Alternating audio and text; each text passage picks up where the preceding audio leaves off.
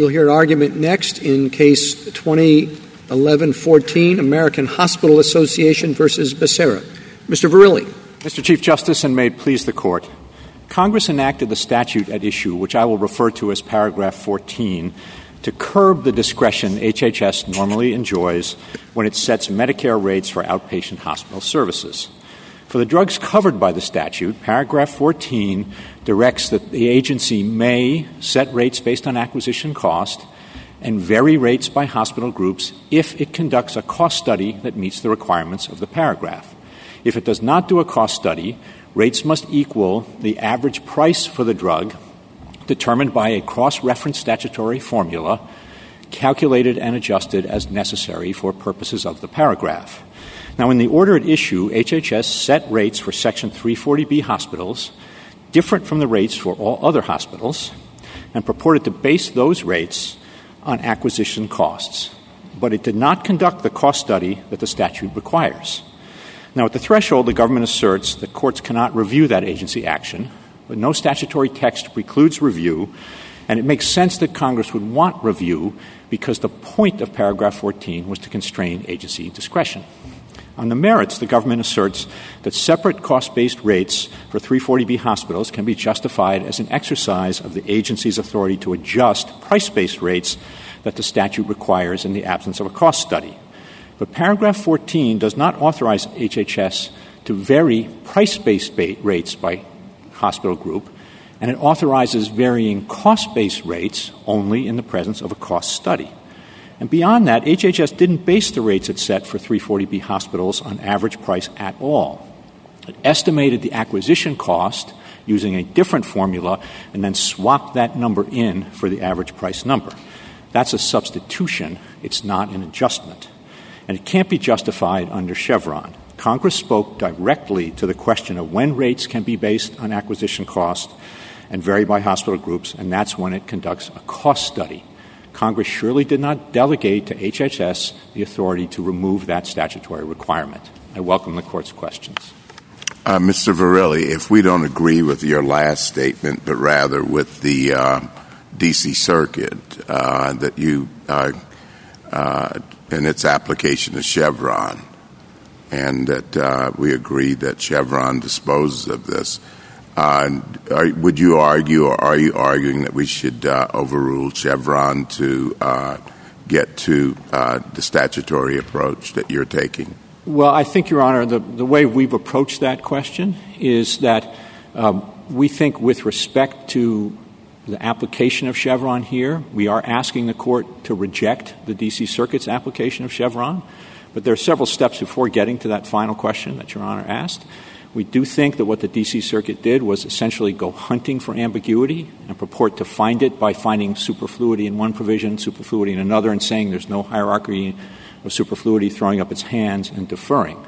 We think this is a situation in which the statute is clear, unambiguous at the first stage of Chevron, and therefore one doesn't get to the question of whether Chevron needs to be overruled. And even if the Court finds some ambiguity in that with respect to the statute, we think this is a case very much like MCI or very much like the Iowa Utilities Board case, which is cited at page 16 of the Chamber brief, in which whatever ambiguity and therefore discretion the agency has, this is so far outside of it because it effectively writes this provision out of the statute entirely, and Congress can't possibly have intended to delegate the agency the authority to do that.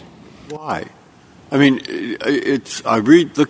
you understand this better than I do. I looked at paragraph 14. Okay, we're in this thing that says Roman numeral 2, down here on page 42A. And it says, now, what we're trying to do here is if we want them, we'll pay them back for what they pay the hospitals. That's one. But if you can't figure out what they pay, then look at the price of the drug. That's two. And then it says, as calculated and adjusted by the Secretary, as necessary for purposes of this paragraph. So I thought, A, what's the paragraph? The paragraph is 14. That's made pretty clear because above they say they say E is a subparagraph, okay? So the paragraph must be 14. Now, I read 14 two or three times, and I say, what's the point of that? And the point seems to be to pay the hospitals what they actually pay for the drugs, which sometimes you can figure out and sometimes you can't. And when it says adjust for purposes, they mean adjust so that you get closer to what the hospitals are really paying for these drugs. And that's what they did. So where am I wrong? Yeah, and I bet there are at least 7 places. I do disagree with that, Your Honor, because I think there's a fundamental precept at stake here, which is that Congress doesn't just legislate objectives. It legislates the means by which those objectives are to be accomplished. That isn't what this says. This says for purposes of this paragraph. And purposes refers to, I think, objectives. So, but what I think the objective of this paragraph is that this paragraph is all about the means. Remember, the provenance of this paragraph is that previously these rates were set under the general Section 2 authority that the agency had, and that was producing unsatisfactory results. And so Congress pulled this out of the Section 2 methodology and said, we are actually going to prescribe in minute detail the means by which you are going to calculate the rates for this. Why did they pull it out? What word did you just use? They pulled it out because it was unsatisfactory. Correct. Paragraph All right. 2. Now, if it's unsatisfactory, we want a more satisfactory. What counts as satisfactory? Getting closer to the cost. And now we're at purposes. No, I think the purpose of the statute is evident on its face, and the purpose of the statute is to ensure reliability and accuracy and transparency in the methods that Congress has prescribed for calculating the rates. Accuracy and transparency in the calculation of average cost rates by using the cost study, accuracy and transparency in the calculation of price-based rates using the statutory formula as just as necessary for purposes of the paragraph. But to read for purposes of the paragraph language as giving them carte blanche to A, set acquisition cost rates, and B, vary those rates between hospital groups, which is the key point here, of course. They have varied the rates between hospital groups without doing the cost study that subparagraph 1 says you have to do those things. Well, I don't know. Maybe accuracy, but the transparency of Section 1395 LT 14A32, they haven't succeeded in that objective. But it does seem to me you have to have some limiting principle for what necessary for purposes of this paragraph means, or your case is pretty well, I think it might be wrong, right? I mean, because you have to say that doesn't mean they can do what they would otherwise do under Roman numeral I. Correct. And there are things. Well, so what does it mean? Purposes of this paragraph seems pretty unlimited. I don't think it can be read as unlimited, Your Honor, for the reason that it creates this giant superfluity problem. The subparagraph 1 seems very clearly to say that the rate shall be equal to acquisition costs as determined by the Secretary, taking into account the cost study. All of that becomes irrelevant if one reads paragraph the second subclause that way, and that seems to me itself to be a very significant constraint on the extent to which the agency can rely on that. Well, so what do you think purposes means? So I think purposes means that when the agency is following the methodology for rates based on acquisition costs, that it needs to follow the steps that the statute prescribes to ensure that those rates are as accurate and transparent as possible. No, this is kind of a catch-all at the end. The Secretary can adjust the costs that he's come up with for the purposes. But the price-based rates are calculated in an entirely different manner. That statute that is cross-referenced in subclause 2 takes you to another statute, and that other statute contains a very detailed formula for how one calculates a price-based rate. And one looks at the agency has to look at an entirely different set of data. For the subclause 1 acquisition cost analysis. Yeah, but that's your overarching argument.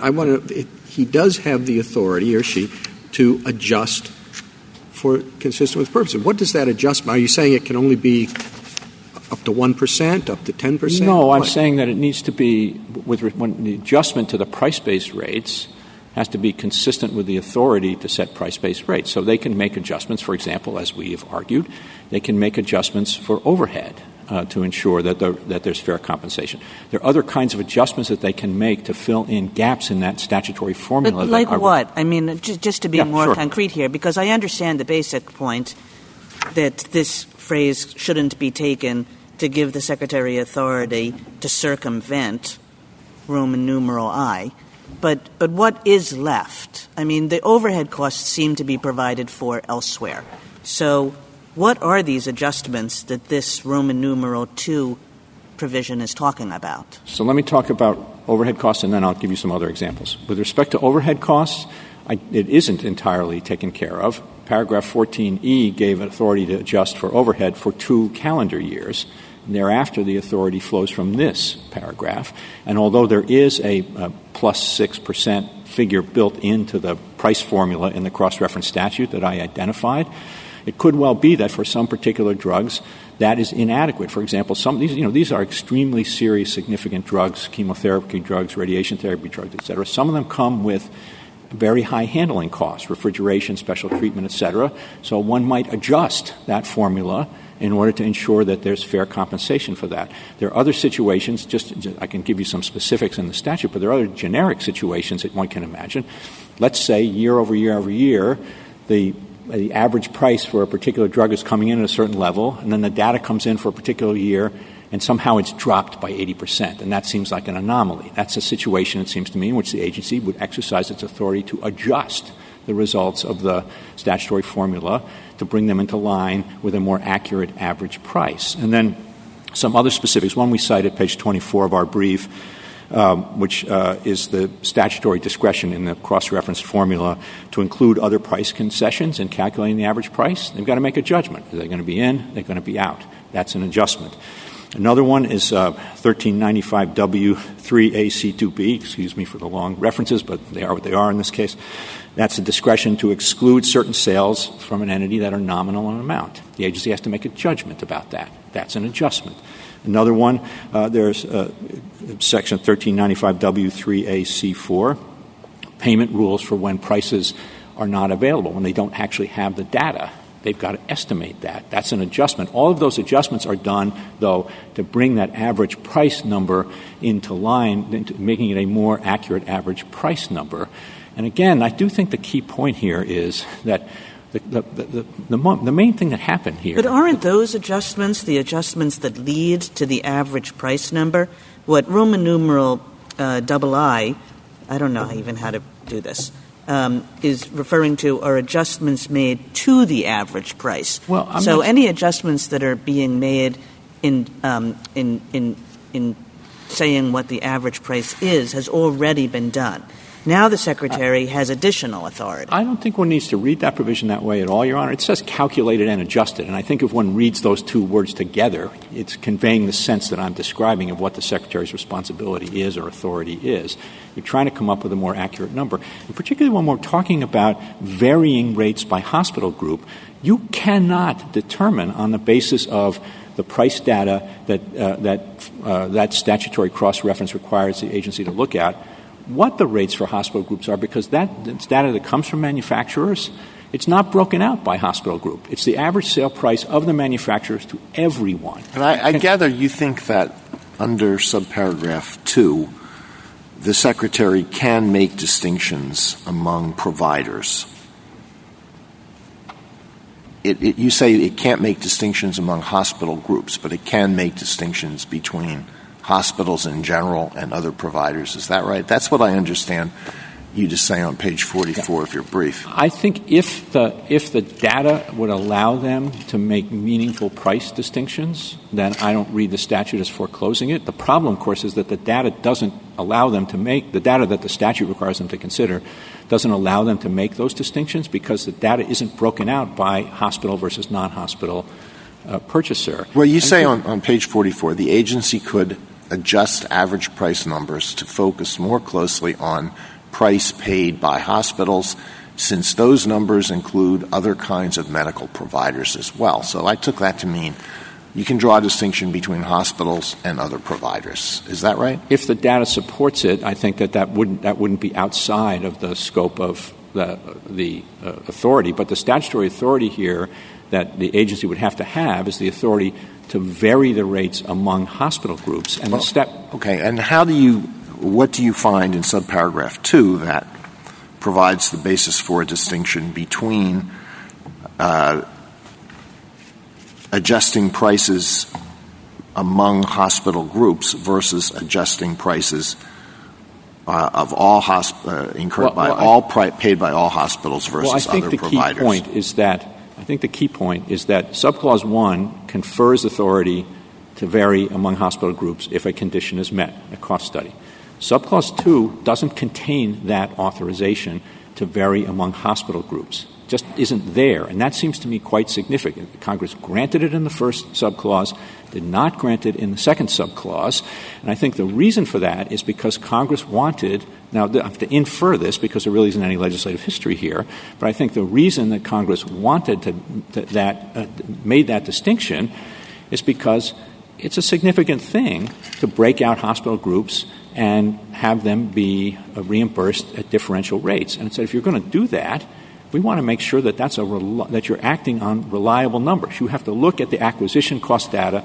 It has to be statistically significant.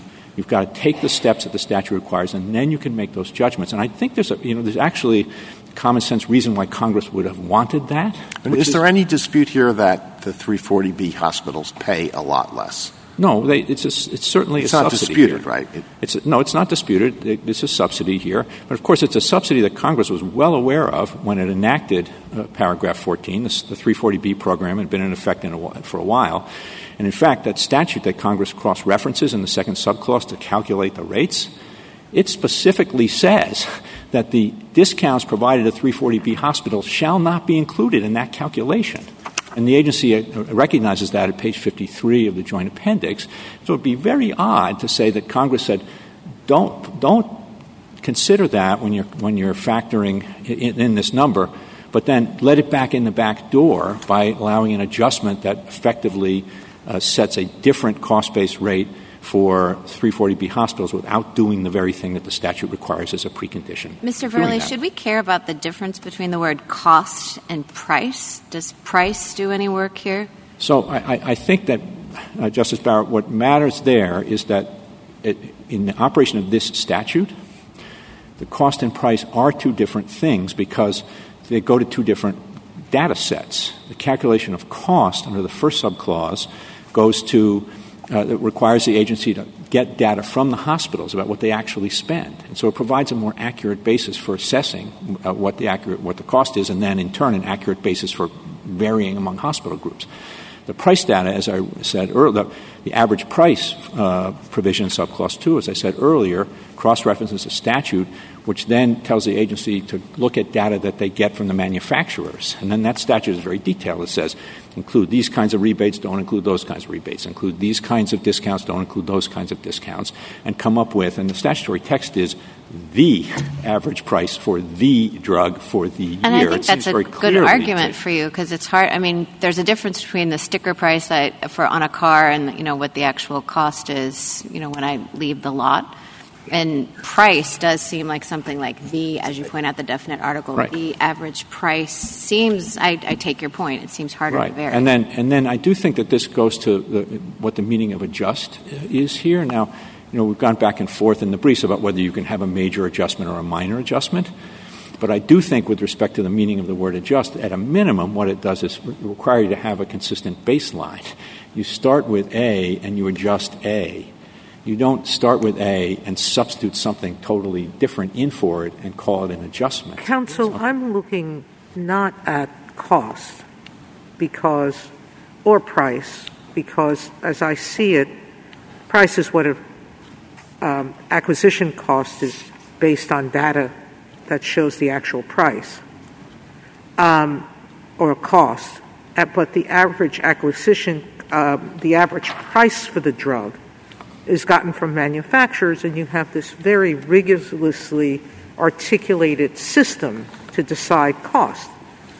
And under the three subdivisions, basically Congress says you can look at this plus X, Y, and Z discounts, but not A, B, and C discounts. And one of the A, B, and C discounts they don't let you look at is the 340B. That's what you mentioned earlier, correct?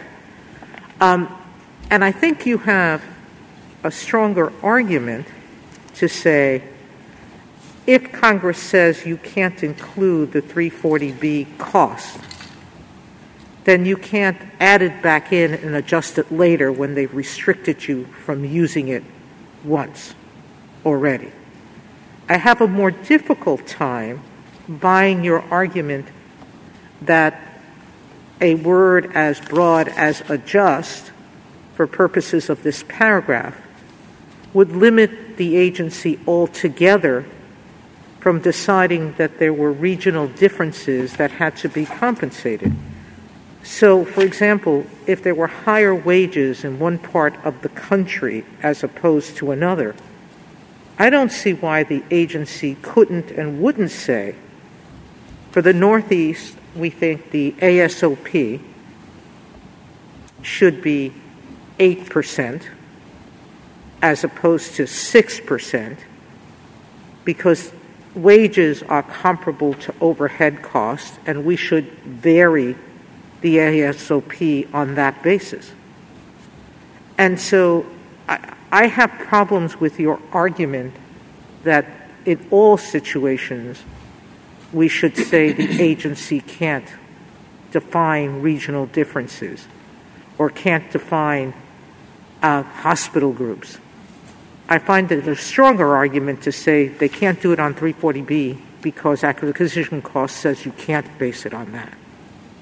So, Your Honor, given that you seem to have embraced at least part of our argument, I'm hesitant to push back. No, you're hesitant to. But I do want to push a little bit because I do think the provenance of the statute matters. That's the kind of judgment that the agency could make prior to the enactment of Paragraph 14 when it was calculating rates under Paragraph 2. That's exactly what Paragraph 2 authorizes the agency to do, is make those kinds of distinctions. And what Congress did was pull these judgments out of Paragraph 2 and say, no, we're not going to have you make those kinds of distinctions anymore. And you can you can set rates based on acquisition costs if you've got the reliable, transparent data. And if I could just make a point about that, I think an important reason that why Congress would want that kind of reliable, transparent data as a basis for varying among hospital groups is to avoid political favoritism and avoid powerful interests going into the agency and jawboning the agency into giving them higher rates based on whatever formula they can come up with. What this statute does is say, no, there's one way to do this and one way only. That is, get the acquisition costs, do a statistically significant analysis of them, and if you can justify the differences based on that transparent data that we, Congress, can look at and the public can look at, go ahead and make that. If you don't have that, no variations among hospital groups. And then I do think that goes back to the statutory language about the average price for the drug for the year, which seems to me very clearly to be an indication with Congress that there is a single average price for the drug for the year, and the absence of any statutory authority to vary among hospital groups when undertaking that task. And I think again, I'm inferring this, but I think that's a reason to infer that Congress would have wanted to constrict the agency's ability to make these group-based variations in situations where they don't have the transparent, reliable data that a cost study provides. Okay. As I've got this so far, dangerous. But I'm looking at 2, and it says the average price for the drug in the year, quite right, calculated and adjusted as necessary for purposes of this paragraph. So I'm back to purposes. And you make a strong argument. You say, look, average price for the drug in the year is something that some people in the agency might read off a few charts. And they read that off from the drugstore's sale price or whatever. And then they make some changes in it because it isn't quite right. But they can't go so far as to cut it 28% because they think the whole thing's too expensive. That isn't what purposes allows them to do. It's this smaller thing, not the bigger thing. So far, is that right? That's part of our argument. I know, yes, part. Okay. Next part. Now, suppose I think, which I'm not sure, but it's possible, I now see you could read it both ways. It's possible. Now what do I do? And the natural instinct for me is to say Chevron. But Chevron's controversial, etc. And actually, when you think about it, Chevron's the wrong case. Because whatever Congress wanted done here, it didn't want to give the agency to choose. They did something definite. That word purposes means definite. It's definite. It means you're right or they're right. And so the right case is Skidmore. Now, that doesn't help you. Because Skidmore says when we get to something like they know more about it, just like A. James Kasner used to know more about property than I did. When they get to something they know more about, we ought to pay attention to them. So I don't want you to sit down, please, without saying something about Skidmore. Sure. 2 points about that. I don't think Skidmore helps in this situation, and I think that's because you can't. This is not a question about the agency's expertise. This is a question about whether the agency is invoking the statutory purpose to go beyond the means that Congress prescribed for carrying out that purpose. That's a question of statutory interpretation, and this Court has said over and over again that agencies can't invoke purpose to go beyond the specific means that Congress prescribed. And I really think that's critical here.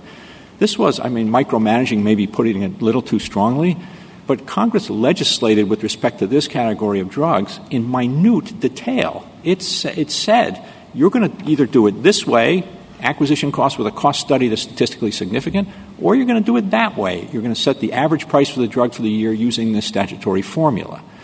Now, with the power to calculate and adjust as necessary for purposes of the paragraph. But I think to read that language as necessary for the purposes of the paragraph to give the agency essentially carte blanche to do whatever it wants is really to disregard the fundamental judgment that Congress made when it enacted this provision. Got it. Justice Thomas? Justice Breyer? Anything further? No? Can I just take you back to Justice Thomas's first question? If the only way we can reverse the D.C. Circuit is to overrule Chevron, do you want us to overrule Chevron? Yes, we want to win the case, yes. Along those lines, counsel, say that I don't buy the argument that this case implicates the major questions doctrine, as you've suggested, and that adjustments in light of this purposes of this paragraph can be reasonably read as the D.C. Circuit said it could be read, and as some of my colleagues have suggested here today. I say I accept those things. You indicate that we should reconsider Chevron, and you just did again in response to Justice Alito. What would you have us replace it with? What would it look like in your world? Well, I think I wouldn't presume to tell the Court what it should do in response to that question, but there are some options. And one certainly is to look at this statute and say, well, we don't think this is the case. We think this statute is unambiguous. I understand that. But if a majority of the Court disagrees with you about that and you say you still want to win the case, what does that look like? Well, I think it could look like any number of things. One is, even if one thinks that the reading of the D.C. Circuit is within the realm of possibility and this idea of dueling superfluities is a valid justification for invoking Chevron, which I don't think it is, that there's clearly a best reading of this statute, and it's our reading. That because the consequence of reading it in the way that the government is asking you to read it is that you really do read, you take something that Congress prescribed as mandatory as a precondition for setting cost-based rates, and you turn it into an option that the agency is free to accept or reject as it wishes. That's clearly not the best reading of the statute. So I think that gets you to where we want to go. The other way seems to me, I think we're not really exactly invoking the major questions doctrine, but there's a corollary here, which is... None of that works for me, say. Then what? Well, I've told you, if you think that... Then you just pick the best reading, 51-49, you win. Is it? Yes. Okay. No. Yes. And you in your cert petition suggested that this case is part of a troubling trend, that though this Court has emphasized repeatedly that lower courts should employ all the tools of statutory interpretation as it turns out, at least according to your studies, only about 30% of them resolve cases at step one, and that this case is an example of what you called that troubling trend. I wanted to give you a chance to comment on that. Yeah, I just elaborate on the dueling superfluities point. I mean, that's the essence of the finding of ambiguity in the Court of Appeals. I said, well, if our reading of a just can't be right because overhead is already accounted for in other ways, so there's a superfluity there. True, there's a superfluity in the way the government wants to read it because the mandatory, what seems like a mandatory cost study requirement in subclause A for acquisition cost rates and variances among hospital groups, sure, that becomes superfluous in a sense, but there's no hierarchy of superfluity here, and therefore Chevron governs and we defer. Well, respectfully, as I tried to illustrate in my conversation with Justice Kagan, there isn't superfluity with our reading. But even if you grant that there's a vast difference between superfluity in the sense of belt and suspenders, which is the superfluity accusation against our position, and superfluity in the sense of writing a whole column of the U.S. Code out of the code entirely and telling the agency it doesn't have to do the very thing that Congress said it has to do. Justice Kagan? Justice Kavanaugh? I have a couple questions on to follow up on Justice Gorsuch's question. If you take footnote 9 of Chevron seriously, that says to apply all the traditional tools of statutory interpretation and construction, and you get, presumably if you do that, you get an answer. I understand that to be what you're saying we should do here, and not give up too soon, but follow it all the way through. And right. I guess what we're advocating the Court essentially follow the path that was set forth for our deference in Kisor. The same idea here. You've got to exhaust the toolkit, and that requires consideration of context and structure and the overall operation of the statute, the provenance of the statute, all the things that would bring to bear. And if you do, we think there's one clear answer. And then second question, more on what Congress was getting at here. You said they did this to protect against executive favoritism of particular kinds of hospitals. You didn't kind of connect that up to what happened here with the 340B hospitals, but I gather what happened is that HHS thought just it was inappropriate to give this degree of subsidy to certain category of 340B hospitals. Is that the accurate story, or what is the story? A couple of points about that. I want to be clear that the political favoritism is an inference. There isn't any legislative history suggesting that, but it seems like a quite reasonable inference to me. Regional favoritism, category favoritism. Now, with respect to 340B hospitals, yes, that's what the agency decided, that this subsidy had been around for a long time. It didn't want it to continue. And we're not saying that that's beyond the agency's authority. We're saying that the agency has to, if the agency wants to get rid of it, it's got two options, it seems to me. One is you follow the means that the statute prescribed for varying by hospital groups, which is you do a cost study, you determine, you come up with data that's statistically significant on which you can rely to justify the variation, and you vary it. And then if you don't want to do that, if you think it's too burdensome, you think it's bad policy, you go to Congress and say change the law. But they didn't do either of those things. Instead, they took a shortcut that the statute doesn't authorize. Thank you. Thank you, counsel.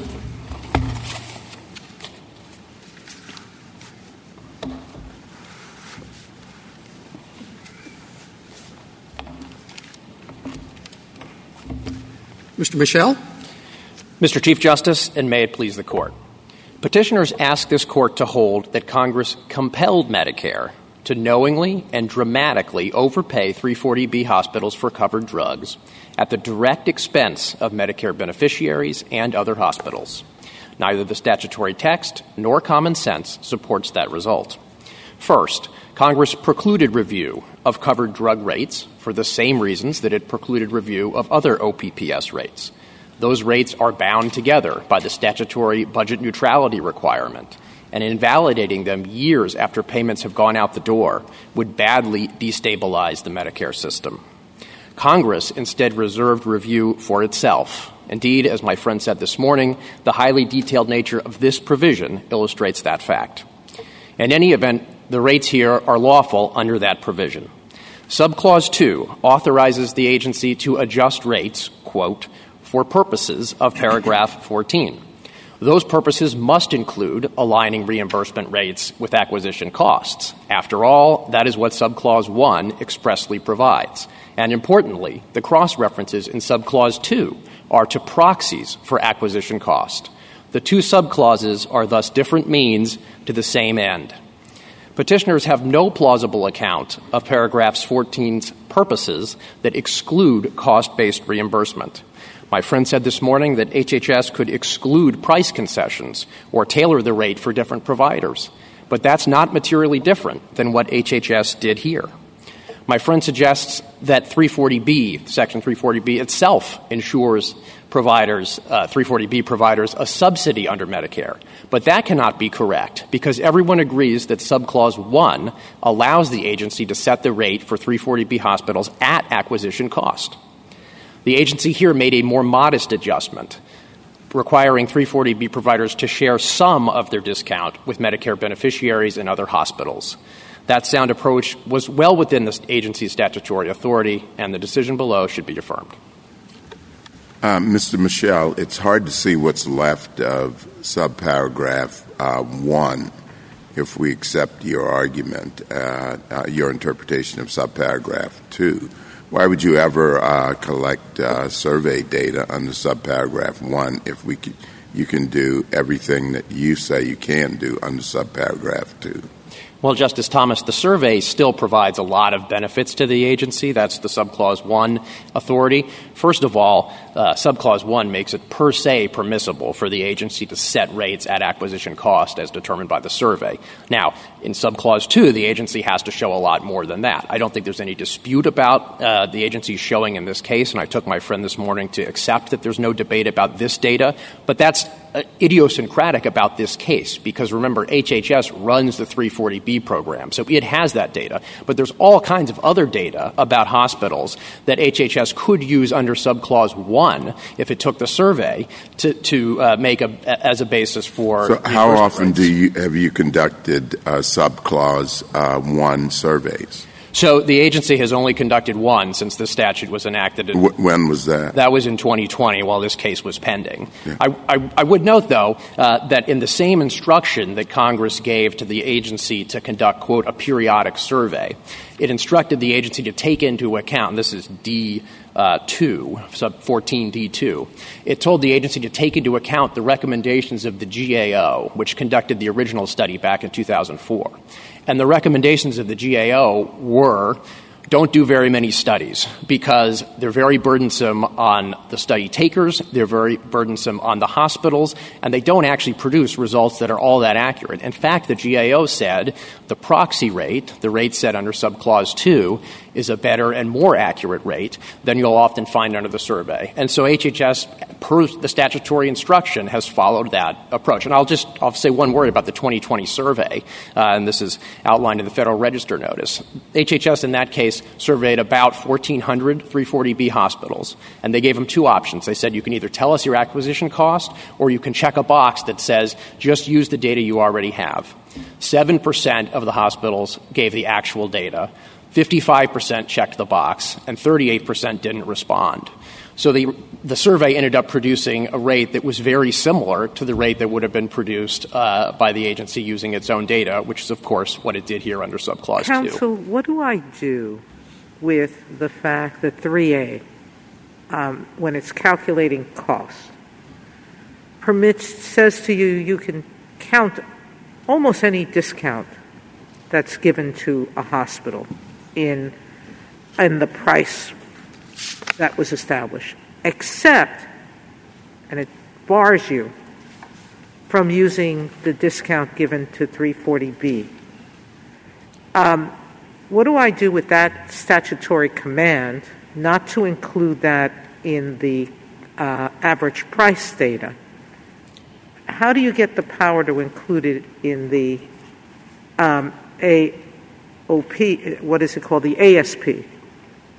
Doesn't it seem contradictory that you're trying to sneak in through the back door a prohibition on the front door?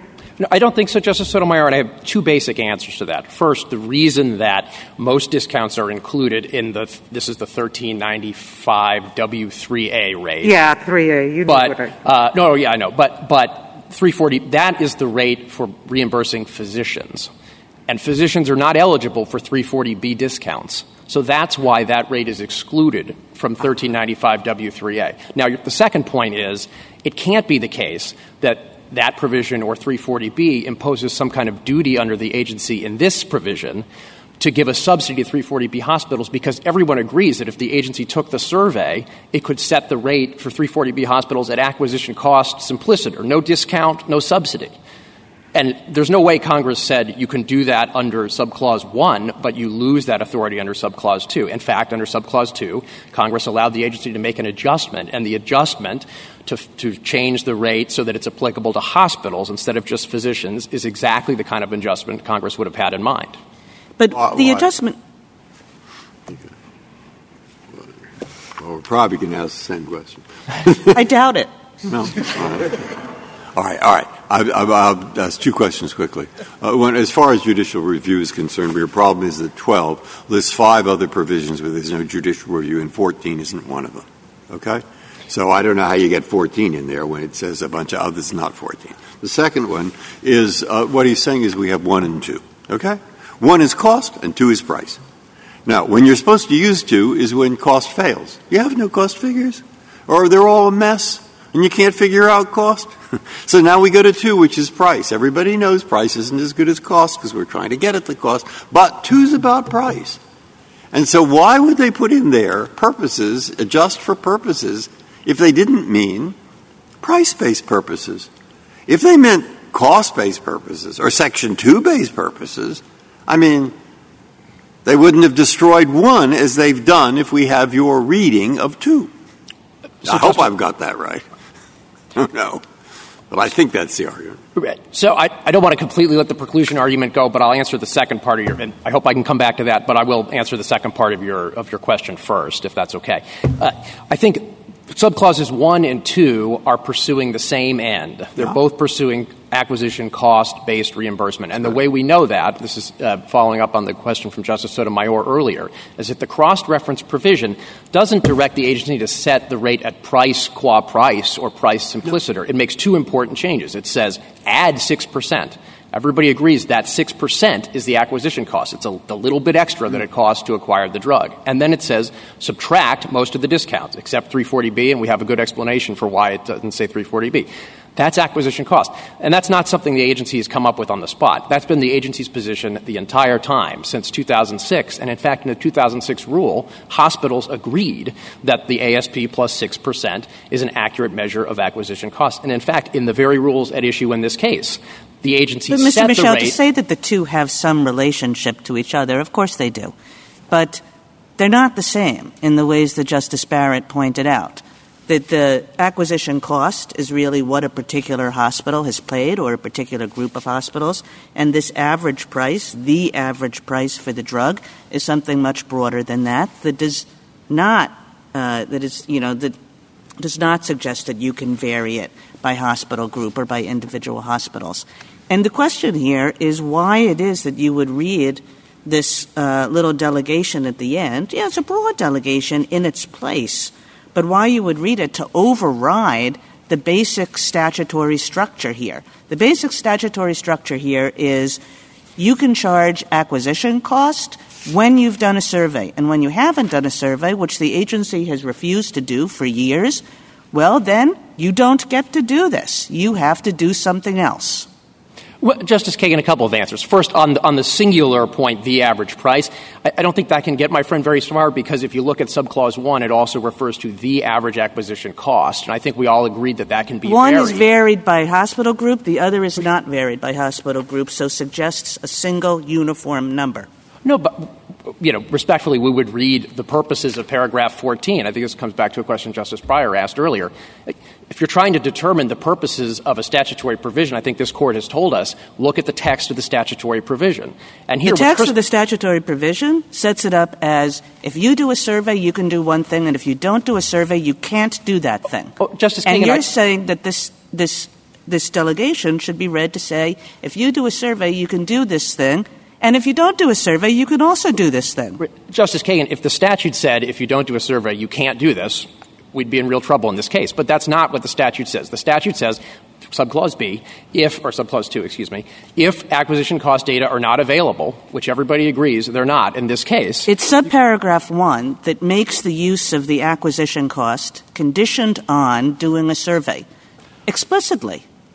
Justice Kagan, respectfully, I disagree. It doesn't say if. It says set the rate at average acquisition cost as determined by the Secretary, taking into account hospital cost survey data. Or 2, if acquisition cost data is not available, the average price as adjusted as necessary for the purposes of the paragraph. If you've done a survey, do the acquisition cost. If you haven't done a survey, do the average price. As adjusted by the Secretary for purposes of this paragraph. But not to override the point of doing a survey in order to get acquisition costs. Justice Kagan, I think the Court's opinion in Michigan versus EPA is helpful here. In that case, the Court was interpreting a provision of the Clean Air Act that allowed the agency to regulate as necessary and appropriate. The EPA's argument in that case was because another provision of the Clean Air Act directed regulation based on cost. It wouldn't read appropriate and necessary to include cost. And this Court, there was a dissent in that case, but the Court was unanimous on the proposition that the agency it was unreasonable for the agency to read the statute in that way because a broad term like necessary and appropriate necessarily took account of cost, and the fact that it was enumerated separately in the statute did not express, some kind of expressio unius inference. And here I think you have the opposite of expressio unius. Subclause 2 says take into account the purposes of the paragraph. How could you be clearer about what the purposes of the paragraph are than to read subclause 1 of that paragraph, which says you can set the rate at average acquisition cost? And again, this is not a new argument. This is the position that the agency has had all along. And in this very rule, the agency set the rates for the other non-340B drugs at acquisition cost, not by rote application of the statutory cross-reference, but it explicitly said because that approximates average acquisition cost. And my friend representing the hospitals, many of which are not 340B hospitals, is not here telling you that that's unlawful, that that's inaccurate. And I think that's because there's widespread consensus that subclause 2, that the cross-referenced rate is a proxy for average acquisition cost. And so I was concerned about Mr. Verrilli's that the force of his argument was that the adjustments for purposes didn't mean anything. I think you have the flip concern, which you seem to think it means everything. Not at all, Mr. Chief Justice. I mean, paragraph 14 is not that broad. All you really have to hold in this case, of course, we think, is that paragraph 14's purposes include the very purpose that's specified in subclause 1 of paragraph 14. Now, you could certainly imagine the agency coming up with all kinds of reasons that would like to adjust reimbursement rates up or down. There could be political favoritism. It could be that the agency likes hospitals that provide one particular services or dislikes hospitals that provide a particular service. None of that would be in bounds under this provision. The purposes of paragraph 14 are limited to those that are specified in the text of paragraph 14. And again, my friend made the point about the agency trying to read broadly statutory purpose. I just want to make completely clear, this is not an invocation of the purposivist canon of statutory interpretation. We're reading the text of the provision that directs the Secretary to adjust for purposes of paragraph 14. But you're reading the text of the provision, Mr. Michel, as though the provision said, use average acquisition cost if you have survey data, or if you don't have survey data, do the same thing. And that's not what this provision says. This provision says if you have survey data, you do one thing, and if you don't have survey data, you do a different thing. Well, respectfully, Justice Kagan, the different thing is because it includes adjustment for the purposes of the paragraph. Yeah, you're saying the different thing is the same thing. But why would Congress have written a statute like that? If you have survey data, you can do this. If you don't have survey data, you can do that. But then we'll read the statute to make that mean this. No, I think Congress wanted the common sense notion that reimbursement would reflect acquisition cost instead of, for example, in Justice Barrett's earlier example, someone who says, I bought a car for $20,000 and I'd like to be reimbursed by my employer at the sticker price of $28,000. I mean, that doesn't make any sense, and there's no reason but that's exactly what my friend's argument is in this case. His argument is then you should go do a survey.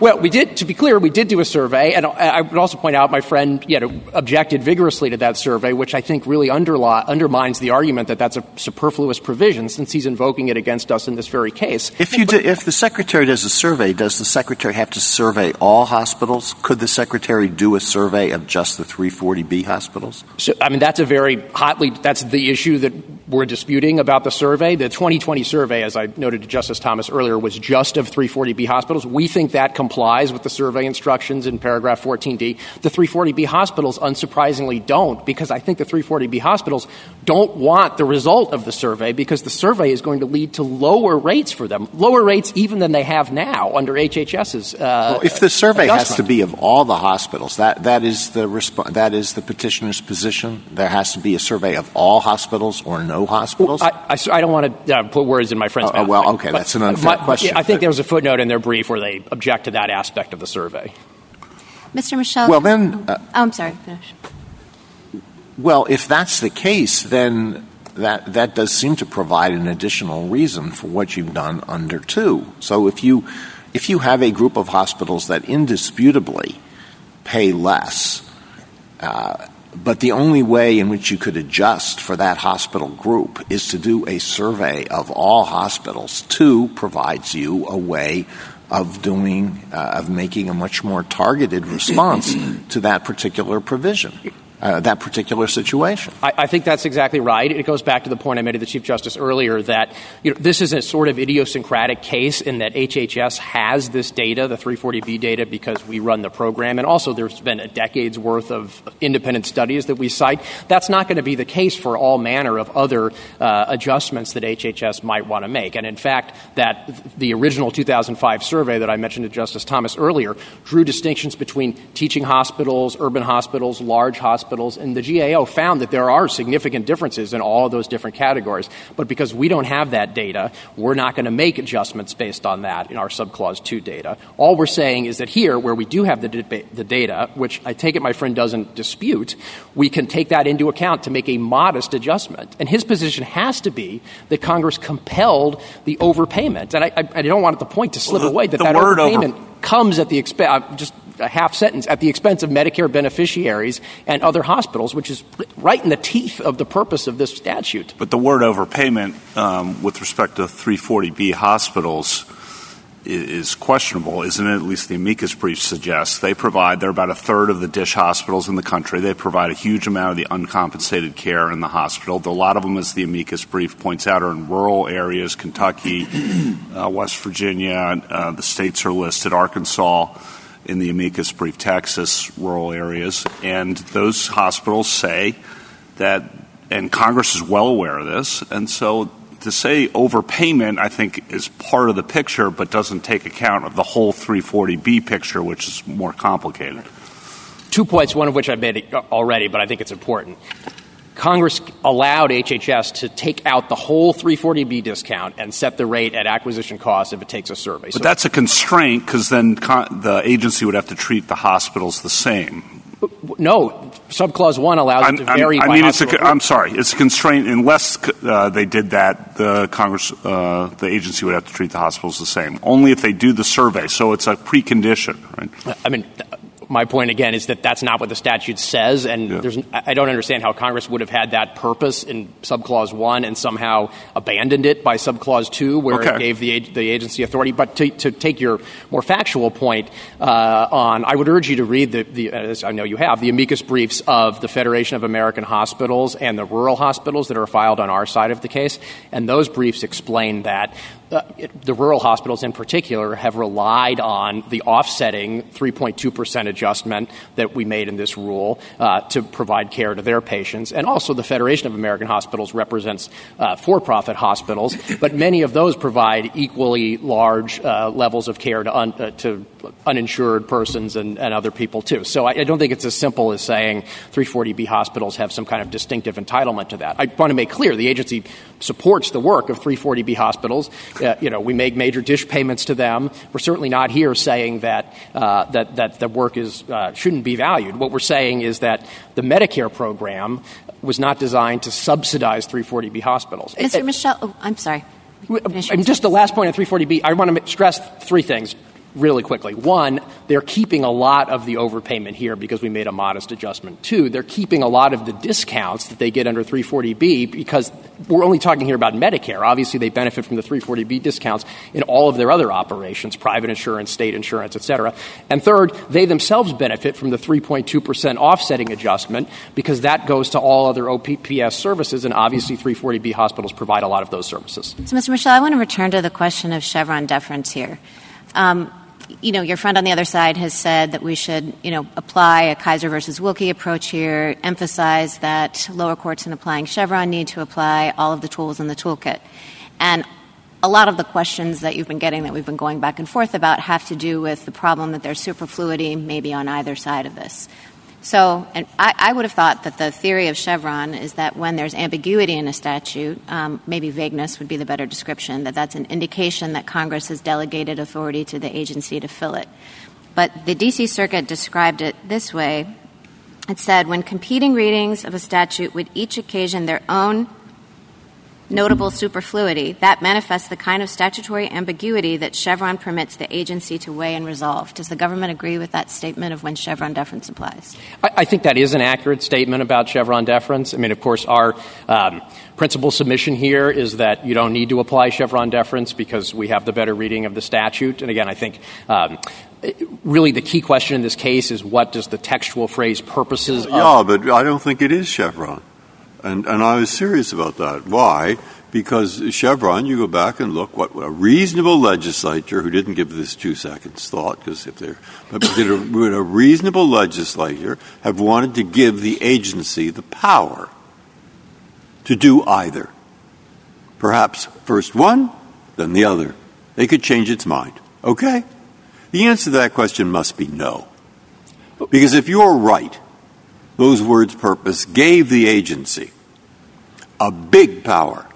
And Justice Alito went into it to some degree, and others have, and so did Justice Kagan. A big power through Roman numeral 2, and if they're right, it was a little power. And it's an important question in this area. And I don't really see how a reasonable person in Congress would have wanted to give the agency the power to first interpret it the one way, then interpret it the other way. But there is a ready-made doctrine for the situation I'm describing, and that's Skidmore. Justice so Breyer, what do you think? I'm not as definite as I sounded. I'm not here to reject, any kind of deference you want to give us, but I mean, if you look we want to get this right for the reason that it is has implications well beyond this case. Right. So, Justice Breyer, the provision that we're interpreting here says, as calculated and adjusted by the Secretary as necessary for purposes of this paragraph. I think you'd be hard-pressed to find a more explicit delegation of authority to an agency. And then, of course, there's delegation, but the question is, does that word purposes mean purposes more directly related to Section 14, or does it mean purposes that might be broad enough to come in under 2? And that would underscore Justice Kagan's point about eviscerating, through the use of 2, the limitation that is set in 1. Now, having listened to this, and not before, I now think that's I do think it's a fairly important question. And I don't see how the agency would be given the power to shift from the one to the other, this year the one, the next year the other. Okay, that's where I'm at this moment. I'll change probably 50 times. Sure. So I think as a doctrinal matter, this is clearly a Chevron case in that there's an express delegation of authority to the Secretary. The Secretary issued a notice and comment rule in which it explained the reasons for its legal interpretation. In some ways, this is almost more of a State Farm question in that the question is what factors can the agency consider when it interprets the phrase purposes of paragraph 14, and I take my friend has the argument that the purposes of paragraph 14 don't include aligning reimbursement rate with cost. We think that they do. But in either event, I don't think there's any existential broad Chevron question going on here. I think, you could view it as a step 1 argument, you could view it as a State Farm argument, but this fits clearly within the doctrinal box of Chevron. In one sentence, what is the purpose of this paragraph? How do you define that? I would say at a minimum, it includes setting the reimbursement rate equivalent to drug acquisition cost. After all, that's the purpose that's specified in paragraph 1. And by the way, that's also the purpose. When you look at the purposes of the paragraph, I think you have to look at it within the context of the broader statute. The Medicare statute, as this court said in the Regents Hospital case, has a pervasive focus on cost-based reimbursement. The OPPS program, paragraph T that we're looking at, has all kinds of references to cost, labor costs, wage costs, other things like that. And it's just a common sense understanding of the notion of reimbursement. So I think all of those things illustrate that whatever the purposes of paragraph 14 are, they have to at least include that. Now, I also think if you look I said one sentence. Yeah, okay. Mr. Michel, can I just return to my question from before? Because I think I actually do see this a little differently than as Justice Breyer posed the question to you. So the D.C. Circuit said that the basis for Chevron deference here was that resolving which superfluity was worse was one for the agency. Is that kind of statutory interpretation difficulty one that should trigger any kind of deference, whether it be Chevron or Justice Breyer was, posing Skidmore? It seems to me that might be just an interpretive question. The classic problem of statutory interpretation that a court should resolve, that the APA says courts resolve, as opposed to one that reflects some sort of delegation to the agency. Right. So, as I said, I think there's a clear delegation to the agency here. I think that the court has many times deferred to HHS in interpreting Medicare statutes. We do think deference is warranted here. We also recognize, as I think Justice Kavanaugh said earlier, footnote 9 of Chevron indicates that a court should, apply all the tools of statutory construction. We accept that approach, and that would include looking at superfluity questions. So you would reject that statement of when Chevron deference would be appropriate? No, not at all. I just meant to say it's appropriate for the court to I understand you have other reasons for asking for Chevron deference. I'm just saying if that were the basis, would you say that that's an accurate statement of when Chevron deference should apply? I think it is, but I not only do I not think Chevron is necessary in this case, I don't think that particular application of Chevron is necessary in this case either. Well, I think you're saying... No, please go ahead. After you. Go ahead. Golly. All right. I did want to follow up. I think we probably both are going to wind up asking the same question in truth this time. In your answer to Justice Barrett, I think you focused on, the competing problems of both interpretations. They both create a superfluity. And is that enough ambiguity? In my mind, I think of that not as a delegation question. You've got some language talking about delegation in the statute, fine. But the question that Chevron tends to pose, the difficulty with lower courts and with this court, is what's ambiguous enough to trigger deference to the government? And in a lot of circumstances where we don't have Chevron applicable and have competing statutory problems, we go down and apply all the tools of statutory interpretation, as Chevron footnote 9 says and you've endorsed, and we come up with an answer. It may be 51-49. It may be really close. You both have spots. You both where you have weaknesses. But we have to pick one, and we do. And we're always able to do it. So why shouldn't that be true here? Sure. I want to be clear at the outset, we're not conceding that there's superfluity on both sides. We think that... Suppose there is, because you also say the D.C. Circuit was right to invoke that as a basis for Chevron deference, correct? I agree that is theoretically true. I'm not sure the D.C. Circuit was saying that the government's reading is superfluous. In fact, I don't think both created that problem, and that therefore Chevron deference is appropriate. You say it's warranted on that grounds. And so I guess I'm just asking, why in this particular area, why in this case, when we're able to resolve these cases, as Mr. Verrilli said in other situations, 51-49 without any problem? Well, again, I would reread I don't think that's what the D.C. Circuit was saying. I think that it said that made essentially the argument that we're making here, which is the purposes of paragraph 14 include those that are specified in subclause 1, and there is no superfluity. Because but maybe I'll ask you the question more generally. How much ambiguity is enough? That's you could write a whole law review article about that. Somebody has. Yeah, I know. I don't think I can give you an answer to that question, Justice Gorsuch. But I suppose I would say we agree that you would apply the tools of statutory interpretation. So the government can't tell us how much ambiguity is enough. I'm not sure anybody's answered that question. It's been a long time. But at a minimum, in this case, I don't think there's much ambiguity at all. All right. Because the purposes include those that are specified in the paragraph. Justice Thomas, anything further?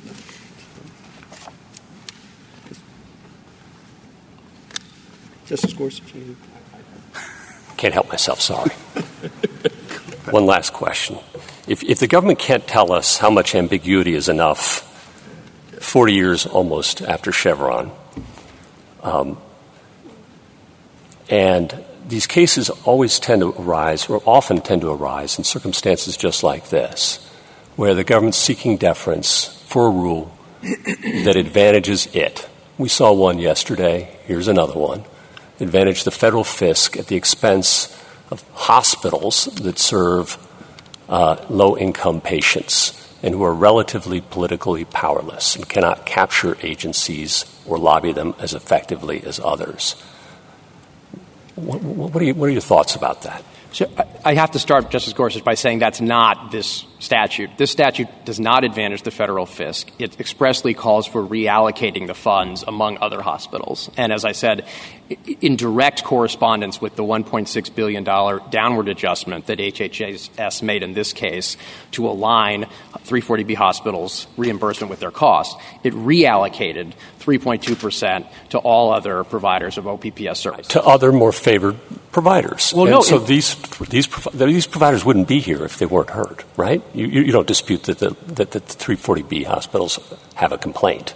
I don't dispute that they have a complaint. I would point out, as I think I did earlier, that they actually benefit from the 3.2% increase as well. And if you read the Federation of American Hospitals amicus brief, it cites a study indicating that nearly half of 340B hospitals come out ahead under these rules.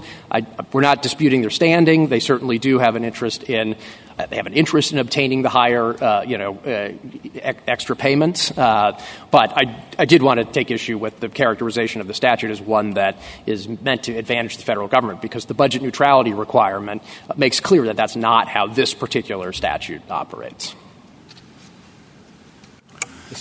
To pick up on Justice Barrett's and Justice Gorsuch's question, I would think the tools of statutory interpretation that are referenced in Chevron footnote 9 would include resolving competing superfluities. No? I think it could, but I think the D.C. Circuit in this case applied all of the canons of statutory interpretation and concluded that there was, in its view, still some ambiguity. Although I will say the opinion does not, at least I don't think, respectfully, the opinion reads like a case where the D.C. Circuit threw up its hands and said, we're just going to go with whatever the government says. There's a detailed statutory analysis by Judge Srinivasan on behalf of the court in which he goes through lots of different canons of interpretation. And ultimately, we understand the holding of the D.C. Circuit to be that the language purposes of paragraph 14 include aligning reimbursements with acquisition costs, which, although done within the Chevron framework, is an interpretation that doesn't ultimately require Chevron deference. And second question, I don't think we've talked enough about the word adjust. I mean, that's not a word of breadth, as the MCI decision seems to me on point here in saying don't read a word like modify or adjust, which imply something modest, to allow this kind of broad effort, as Justice Kagan's questions pointed out. So on that word adjust, even though you have the purposes of the paragraph, it's linked back to calculated and adjust. Adjust seems modest. Well, I think adjust has to take its meaning from, like most statutory terms, from context. I mean, if somebody said, I'm going to adjust my spending patterns because there's a new bridge toll, or said, I'm going to adjust my spending patterns because I have a child in college, those would mean two different things. And it would mean its meaning would come from context. And here the context is making an adjustment. Of course, our whole position in this case is that it means making an adjustment that corresponds to the difference between acquisition costs and reimbursements. And if that difference was 5% and we made a 50% change, I think you would say that's not an adjustment. I think you'd probably also say it's not for the purposes. But in this case, everybody agrees that the change is a modest, conservative estimate, cautious estimate of that change. But the adjustment, this is going to repeat Justice Kagan's question a little bit, but I'll close with this. The adjustment ends up eradicating the requirement to do the survey and allows you to accomplish the end that the statute permits only with the survey just by calling it an adjustment. So just to come back to that point, I mean, what the statute requires with respect to the survey is that the secretary take it periodically, that's D2, 14D2, after taking into account recommendations from GAO. The fact that subclause 2, the provision we're so focused on here, starts with if hospital acquisition cost data are not available, that means that Congress had to contemplate that there would be years in which the agency didn't take the survey and that it wanted it to use this rate. So there's no requirement that the agency take a survey, and the agency is not other than periodically. But my friend's argument here was not that the agency failed the periodic requirement. So I think the agency is not evading the survey requirement because there is no survey requirement in this case. On adjust. Thank you. Okay. Ms. Kagan? Justice Barrett? No. Thank you, counsel. Rebuttal, Mr. Verrilli? Thank you, Mr. Chief Justice. I've got 4 points, and in the second point, Justice Alito, I'll address your question about the studies. The first point, that I think the essence of my friend's argument here is that subclause 1 and subclause 2 are two paths to the same end, and it's all about the ends. Respectfully, I submit that this statute is all about the means. Congress had given the agency the authority in paragraph 2A, 2 previous to this statute, to consider costs in a discretionary way. This statute came along and said, no, for these drugs, we're taking that discretion away. We're telling you exactly how to do it in minute detail.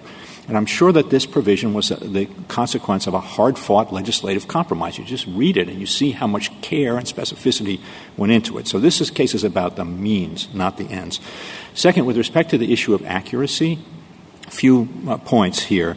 First, with respect to the study that the agency has conducted, Justice Alito, the statutory requirement is that the survey conducted shall have a large sample of hospitals that's sufficient to generate a statistically significant estimate of average hospital acquisition costs for each specified outpatient drug. So it's not that it's either only 340B or all hospitals. You've got to meet that general requirement. And you heard what my friend described in terms of their ability to their effort to gather data with respect to this study. 7% of the hospitals, was it, that gave them the data they wanted? Another 53 checked the box. A whole lot of them didn't respond. There's no way that study is going to meet the requirement of the statute. And then more generally, the study on which the government relied here to drop the rates 22-point-some-odd%, the government has said repeatedly that we don't contest the accuracy of it. I would note that the government itself recognized its flaws. The MedPAC, the entity that did it, recognized its flaws. And MedPAC, the entity that did it, had so little confidence in the result that it recommended only a 5.3% drop in the rates for 340B hospitals, not 4 times that rate, which is what the government did. Third point, with respect to effects here, I mean, Justice Kavanaugh alluded to this. I think it's important to understand the full picture. That you take this $1.6 billion away from these hospitals, you are reducing the care that they provide to underserved populations by that amount.